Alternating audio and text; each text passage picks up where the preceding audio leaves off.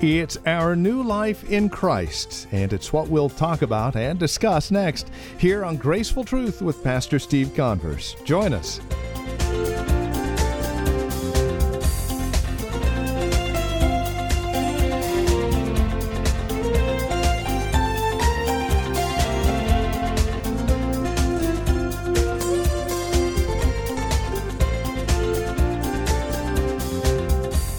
And again, greetings in Christ, and welcome to Graceful Truth with Pastor Steve Converse from Grace Bible Church here in Redwood City. Today, we're back in Romans chapter 6, taking a look at our life in Christ and what that looks like. Also, we'd like to tell you about NorCal Fire, coming Friday, September 9th, Saturday, September 10th, and we are the host church here in Redwood City. Please make it a point to join us. We'll tell you more at the close of our broadcast, but for now, let's catch up with our teacher and pastor, Steve Converse, here in Romans chapter 6, as we take a look at our new life in Christ on this edition of Graceful Truth. These aren't just imaginary transactions. These aren't just things, well, you just got to have faith. No, these are things that really happened. Jesus really did die for our sin. He really did suffer for our transgressions.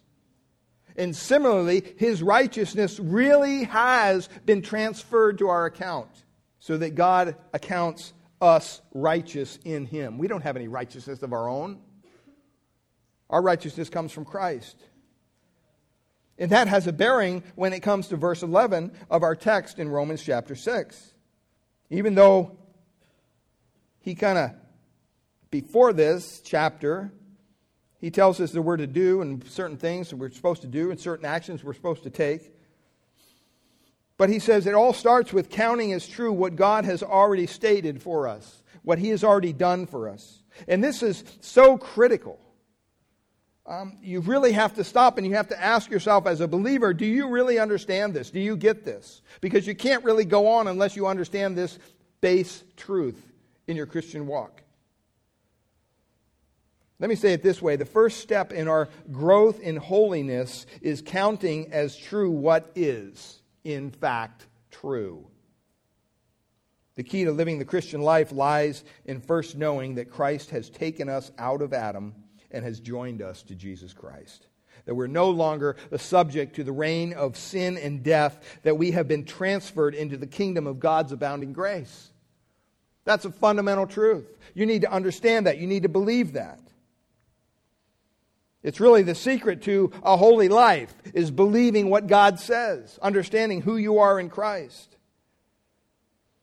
Now, there's certain realities here that Paul wants us to understand.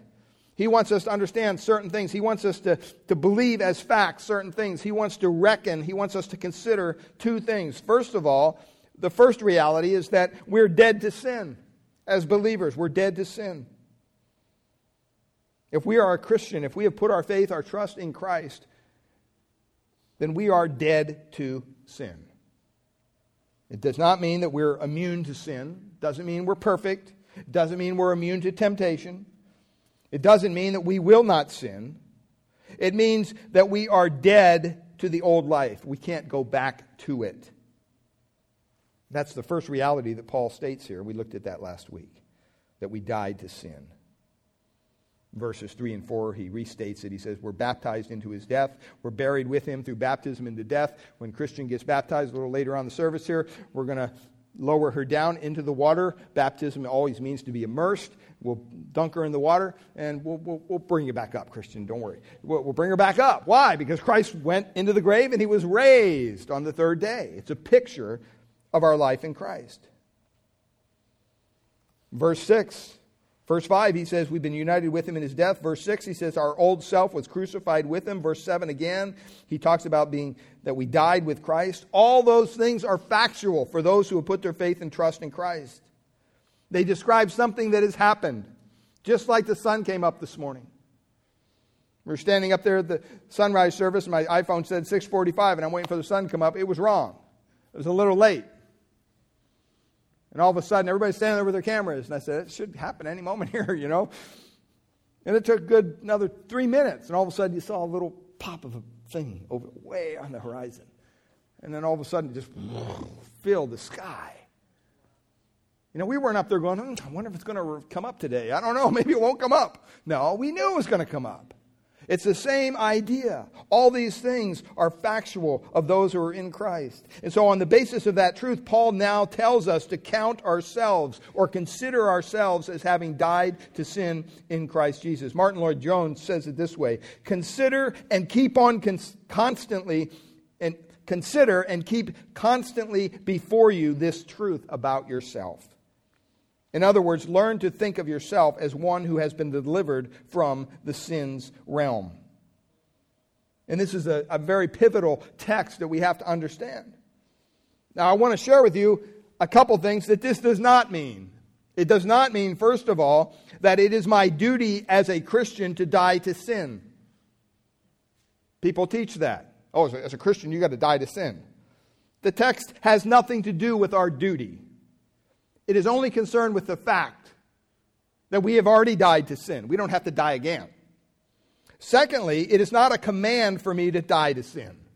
That's not what it's stating here. How can God tell me to do something that's already been done for me? That wouldn't make sense. Thirdly, it does not mean that I am to reckon that sin as a force in me dead. Kind of positive thinking thing. Well, if I just say it's going to be dead, then it'll be dead. It's not saying that. You can't just say that and it's not going to be true. Your words don't have that kind of power. Because sin is a force in me. Though it's a force whose effective power over me has been broken, it's still a force. If you don't believe me, just ask my wife. She'll tell you. It doesn't mean, fourthly, that sin in me has been eradicated. You've seen the bumper sticker. Christians are not what? Perfect, just forgiven, right? We're not perfect. Christians don't walk on water. Christians aren't people who never sin or never tempted. No, Christians are saved sinners who struggle with sin all the time, if they're honest. But it's because of the glorious resurrection of Christ that for the first time in our lives we have the power to overcome that sin. That's why the Bible calls us overcomers. It doesn't mean that sin has been eradicated. Fifthly, it does not mean that I am dead to sin as long as I am in the process of gaining mastery over it. That would make the statement refer to something experiential or experimental. It doesn't refer to that. It refers to a past act. It's something that's already happened. We're dead to sin. And then sixthly, it does not mean that reckoning myself dead to sin makes me dead to sin. That's really backwards. What Paul is saying is that because we have died to sin, past tense, we are to count on that. That's the first reality that Paul wants us to understand in verse 11. That's what he says. So you must consider. What do you want us to consider, Paul? Yourselves, first of all, dead to sin. The second one is this. The second reality is that we are to consider ourselves alive to God. Just like we're to consider ourselves dead to sin, we're to consider ourselves alive to God in Christ Jesus. That's the only way to really be alive to God, is in Christ Jesus. There's a lot of stuff going around today out there in the theological world. Well, you can still be a Muslim, or you can be a Buddhist, or you can be whatever. I'm sure God understands as long as you have faith. No, that's not what the Bible teaches. That's not what Jesus taught. Jesus said very boldly, I, Jesus, am the way, the truth, the life. He didn't say, I'm one of many ways. I'm one of many truths. There's many ways to life. He didn't say that. So if you're going to believe in Jesus, and you're going to believe that he's a good teacher, and you're going to believe that he was a good man, then you have to believe that he's the only way. Because that's what he said. So either he was telling the truth or he was a liar. And the last time I checked, liars weren't good men. Liars weren't good teachers. So it's kind of basic truth. The only way we can be alive to God is through Christ. And that statement completes the parallel there in verse 5, in which Paul says, if we have been united with him in his death, we will certainly also be united with him in his resurrection. We need to understand that the resurrection of Jesus Christ referred to here in this text is not something that is future. He's not saying that. He's not talking about a future resurrection of believers. He's not talking about the day when our bodies will be risen from the dead if we die before the Lord comes back. No, he's talking about the present reality, the present experiential reality of living in Christ's resurrection life now, today. It tells us that just as we have died to sin, we have to count on that, we have to reckon that, we have to consider that, so we have been made alive in God, to God in Jesus Christ. And we must count on that also. See, there's a negative side and a positive side. This is the positive side. If you've come today, the negative side was last week. You've come on a great Sunday. You're here to hear positive things. Now you say, well, I haven't heard a lot of positive stuff yet. You talk about sin, you talk about this. But you know what? The fact that Christ rose from the dead is positive news because our sins can be forgiven, that our relationship with God can be restored. So secondly, and this is in your outline, to overcome sin, we have to know that you are totally identified with Christ in the likeness of his resurrection. To overcome sin, we have to know and believe that in the future, and even today, we share in Christ's resurrection, victory over sin. So Paul's command here to consider yourself alive to God in Christ Jesus really is saying, hey, you know what? Because Christ rose from the dead, you can count on that.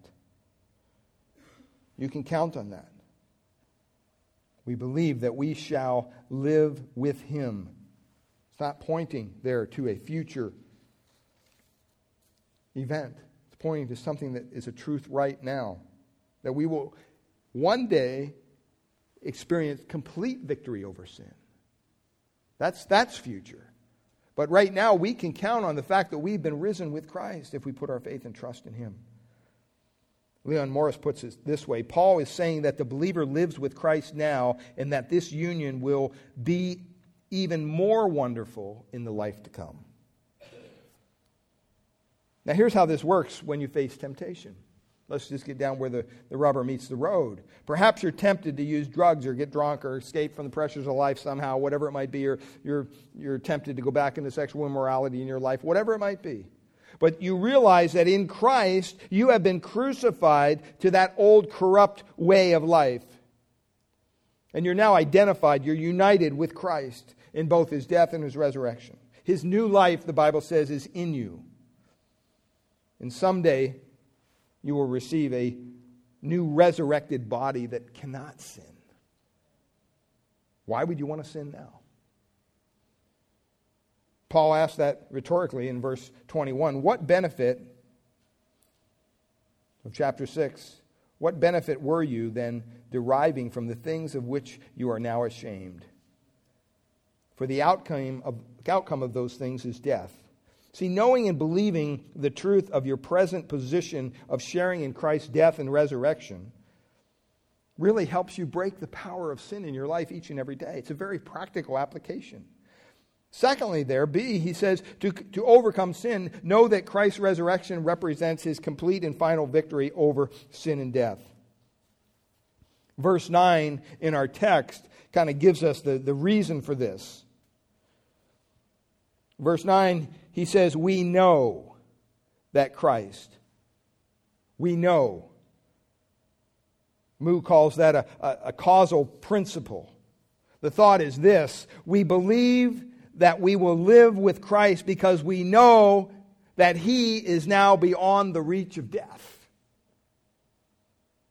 His resurrection signifies that we will never die again. That he will never die again. Death is no longer mastery over him, it says in verse 9.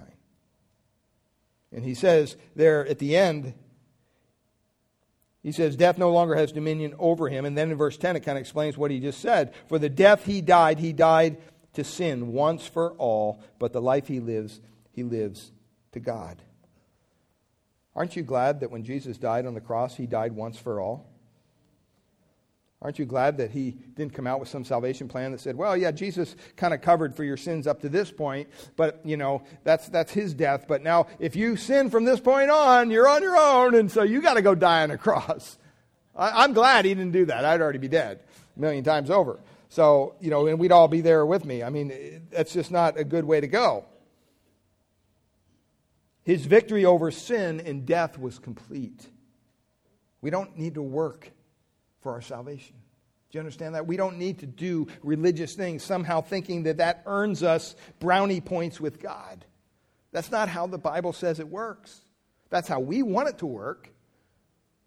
So maybe, we'll dust that Bible off once in a while and read it, and because we do, we think, oh, now God's going to bless me. It's ridiculous. He deserves our praise, our worship. It's not a bartering thing with God. His resurrection puts all the terrors of sin and death behind him once and forever. And it says the life he lives, he now lives to God. It doesn't just imply that his life prior to his resurrection was not lived for God. That's not what he's saying. Morris goes on, he explains it this way. His life is beyond the reach of death and every evil. It is a life lived positively in and for the glory of God, no longer with the negative aspect of putting away sin.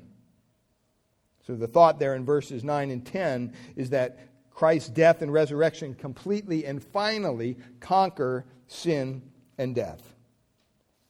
John Piper says it this way in one of his books. He explains the benefits of this. He says, sin can't enslave a person who is utterly confident and sure and hope-filled in the infinite happiness of life with Christ in the future. Well, let's get to the practical side here. Thirdly, to overcome sin, continually count or continually reckon as true the fact of your being dead to sin and alive to God in Christ. That's what he's saying.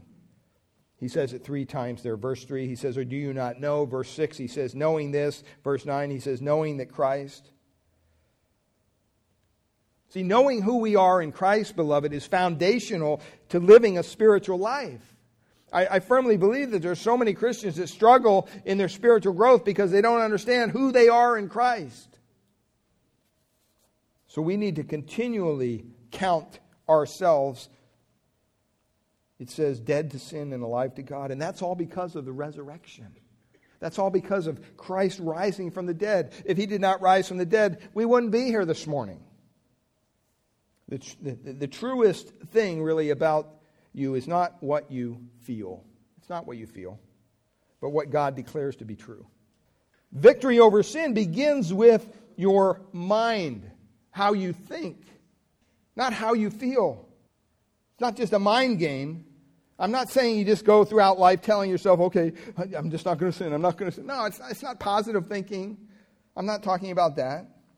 He isn't saying visualize yourself as this sinless person. No, he's not saying that. And eventually you'll act that way. Go to bed and put the Bible under your pillow and hopefully it'll absorb into your... He's not saying that. He's saying this. This is the fact of who God has made you in Christ. You are no longer in Adam, alive to sin, but dead towards God. Rather, you are now in Christ Jesus, dead to sin and alive to God. Think on that truth. And as you think on that truth, you will act so. So consider it over and over and over as often as you face temptation. Remember, Christ is not in the grave. He rose from the dead. We live in the light of our union with Christ. It's a key to overcoming sin. When she was young, Victoria, the future Queen of England, was shielded from the fact that she would be queen one day so that she wouldn't be spoiled. When her family finally did let her discover for herself that she would one day rule as queen, Victoria's response was this: then I will be good. See, her life from that point on was controlled by her future position. She would be the queen, so she acted as a queen should act. See, in the same way, the fact that we are united with Christ in his death to sin, and that one day we'll be raised up to life with him eternally, that should cause us to proclaim that you know what? Then I will live a holy life. I will strive to live a life that's honoring to Christ. Counting on our union with Christ in His death and His resurrection is true. It's the true key to overcoming sin. You can stop and you can ask yourself this, well, what does this being made alive to God in Christ really mean? What changes have taken place? I'm just going to share a few with you. First of all, we've been reconciled to God. In the early chapters of Romans, it was kind of depressing, to be honest. All we talked about was sin and wrath and judgment and death. But God has lifted us out of that kind of downward spiraling sequence by giving us such things as grace and obedience and righteousness and eternal life. Even though we were subject to the wrath of God, but Christ, having risen from the dead, puts us, as we put our faith and trust in Him, in a favorable position before God. Before we were God's enemies, now we are called His friends. There's a new relationship. We're reconciled. We're brought back to our proper relationship with God. Secondly, we become new creatures in Christ. Not only do we have a new relationship between ourselves and God, which is wonderful in and of itself, but we've also become something new. 2 Corinthians chapter 5, verses 17 and 18 says this, Apostle Paul, he says, therefore, if anyone is in Christ, he is a new creature, a new creation. The old has gone, the new has come. All this is from God who reconciled us to Himself through Christ. Another way of putting this is to speak of regeneration or being born again. That's what Jesus told Nicodemus. You must be born again. Thirdly, we're also freed from sin's bondage. Before we died to sin, we were made alive and made alive to God. We were sins of our own sinful nature. Sin was ruining us day by day. And even when we could understand that, boy, my life's a mess. I got sin all over the place. And we realized that, we understood we couldn't do anything about it. It was something we couldn't just stop doing. The general downward destructive drift was unchanged. Not able to deal with sin. See, but being made alive to God, we discover that now we're freed from that destructive bondage. Yeah, we still sin, but not always and not as often. And we know that we don't have to do it. For the first time, we're able not to sin. We can achieve real victory. And then fourthly, we are pressing forward to a sure destiny and new goals. I mean, before we're just trapped in this world by all the time-bound evil horizons, just, working our way up the ladder only to find it leaning against the wrong wall. But being saved, now we know that our God has a purpose and a plan for us, and that we're destined for an eternal fellowship with God in glory. And we know we're not perfect. We haven't reached it yet. But we echo Paul's words in Philippians, not that I have already obtained this or have already been made perfect, but I press on to take hold of that for which Christ Jesus took hold of me. He says, brothers, I do not consider myself, this is the Apostle Paul saying this, to have taken hold of it yet, but one thing I do, listen, he says in Philippians 3, 12 to 14, forgetting what is behind and straining toward what is ahead, I press on toward the goal to win the prize for which God has called me heavenward in Christ Jesus. Well, it is our prayer here at Graceful Truth that God would reveal His grace to your hearts through the teaching of His Word each week. And we trust you're currently involved in a Bible teaching church in your area. If not, we'd love to have you come and visit us here at Grace Bible Church in Redwood City. We meet each Sunday morning for our praise and worship service at 10 a.m. We offer nursery care and Sunday school classes for our children up to grade 5. If you'd like to encourage us here at Graceful Truth, please give us a call at Grace Bible Church here in Redwood City. This is our phone number, 650-366-9923. Again, that's 650-366-9923. Or you can visit us on the web at gracefultruth.org. We've got a lot of resource materials available there, more information about who we are, and if you need a map to visit us at Grace Bible Church, that's there as well. Again, gracefultruth.org. And would you please drop us an email? Let us know you paid us a visit when you stop by. Again, gracefultruth.org. or give us a call at 650-366-9923. One other note as we conclude our time together today, you're invited to join us for NorCal Fire, getting people fired up to warn the lost of the fire to come. This conference will be held here at Grace Bible Church in Redwood City, Friday, September 9th and Saturday, September 10th. Andrew Rappaport, Carl Kirby Jr., Carl Kirby Sr., and Jordan Hall, just a few of the guest speakers for this conference. NorCal Fire is designed to equip Christians to talk to the lost and immediately put what they've learned at the conference into practice with guidance and support from seasoned evangelists. For further information, visit their website, strivingforeternity.org. That's strivingforeternity.org. Or call us here at Grace Bible Church in Redwood City, 650-366-9923. And then come back and join us next time for another broadcast of Graceful Truth with Pastor Steve Converse.